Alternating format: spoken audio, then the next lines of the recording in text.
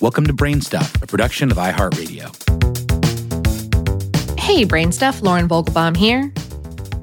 Every nut and bolt, every plastic zip tie, every container of Tang that's part of a manned space mission has to be thoroughly checked out before it gets blasted into the stars. It only makes sense, right? Space is no place for surprises. Testing these things, all of them, and how they'll act and react in potentially hazardous environments falls on a veritable army of professionals at NASA's White Sands Test Facility in New Mexico. One group there, the Materials Flight Acceptance Workforce, analyzes the space suitability of different materials to make sure nothing will surprisingly catch on fire, or put off some toxic gas, or act strangely in the near vacuum of space, or react poorly with other materials on board. All this is done with a never-wavering eye on the safety of astronauts. And then there's the testing area that's made the materials group a sort of quirky star in the NASA solar system, the Odor panel. What an astronaut smells in space, it turns out, is mission critical too.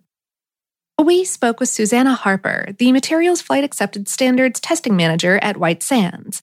She explained, if you don't like the smell of fish down here on the ground, you open a window and let it air out. We don't have that option up in space. The potentially smelly halibut or a farting co-pilot is unpleasant, but NASA is concerned with way more than simple stinkiness. Well, after all, some smells, especially in the relatively tight quarters of, say, the International Space Station or Orion, just can't be helped. Harper said, we want to make sure we're not creating an environment that's uncomfortable or bothersome to the astronaut, so they can be 100% focused on their mission.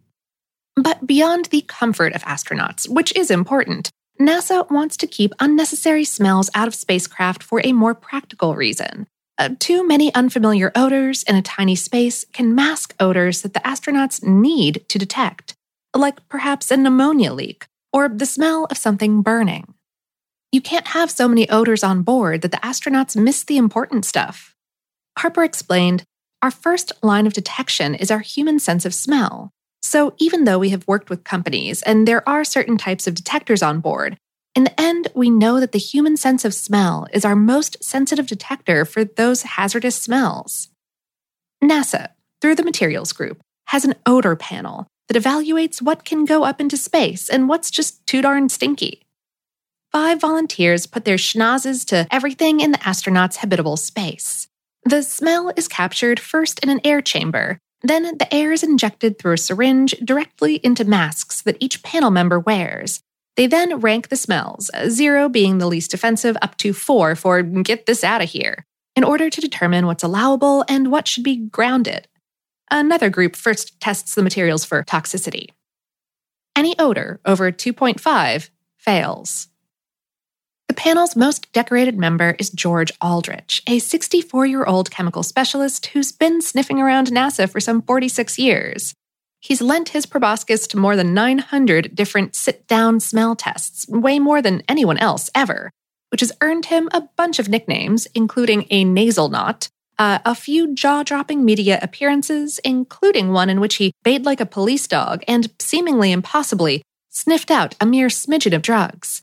And the admiration of astronauts. He was once given the Silver Snoopy Award, an honor bestowed for excellent and mission-important work. And yes, it's shaped like Snoopy wearing a spacesuit. Though Aldrich has been doing this since he was a teen, his is not some cushy seniority post. He has to qualify for the panel every 4 months. To do that, NASA puts Aldrich and the other volunteers through what's known as a 10-bottle test. They have to identify 7 smells and then point out the 3 bottles that have no smell. Aldrich told us, as we age, eyesight is not always the first thing to go. The day I go up there and can't pass that 10-bottle test is the day they're going to retire me from the odor panel. These 7 smells in the test are what are often known as primary smells. Aldrich rattled them off for us, much more smoothly than I'm going to be able to. Musky, minty, floral, etherous, camphoraceous, pungent, and putrid. Aldrich does not, it should be pointed out, have a particularly prominent nose. Size, he noted, don't matter. He's generally unbothered by allergies, which he credits with helping his sense of smell, but he also constantly tests himself, often following a smell through a hallway to try to identify it and its source. Harper said, "From my perspective, I also feel that he has developed his sense of smell much like a weightlifter develops his muscles or a wine taster develops a sense of taste. He does smell so many materials, and he focuses on what those smells are like. I feel like he's been working that like a muscle, and it's become more sensitive over time." Aldrich was a member of the NASA fire department at White Sands when his boss told him about the odor panel. He told us, "I had no idea. I just thought I was doing something great for the astronauts." Since then, the materials group has kept him busy, constantly giving him and the other members of the odor panel all sorts of materials to work with, including some truly awful bits. He recalls the odor given off by undoing a Velcro strap as being particularly nasty. You'll get no complaints from Aldrich, though. For a near half-century, he's been proud to stick his nose in wherever he can, all in the name of science.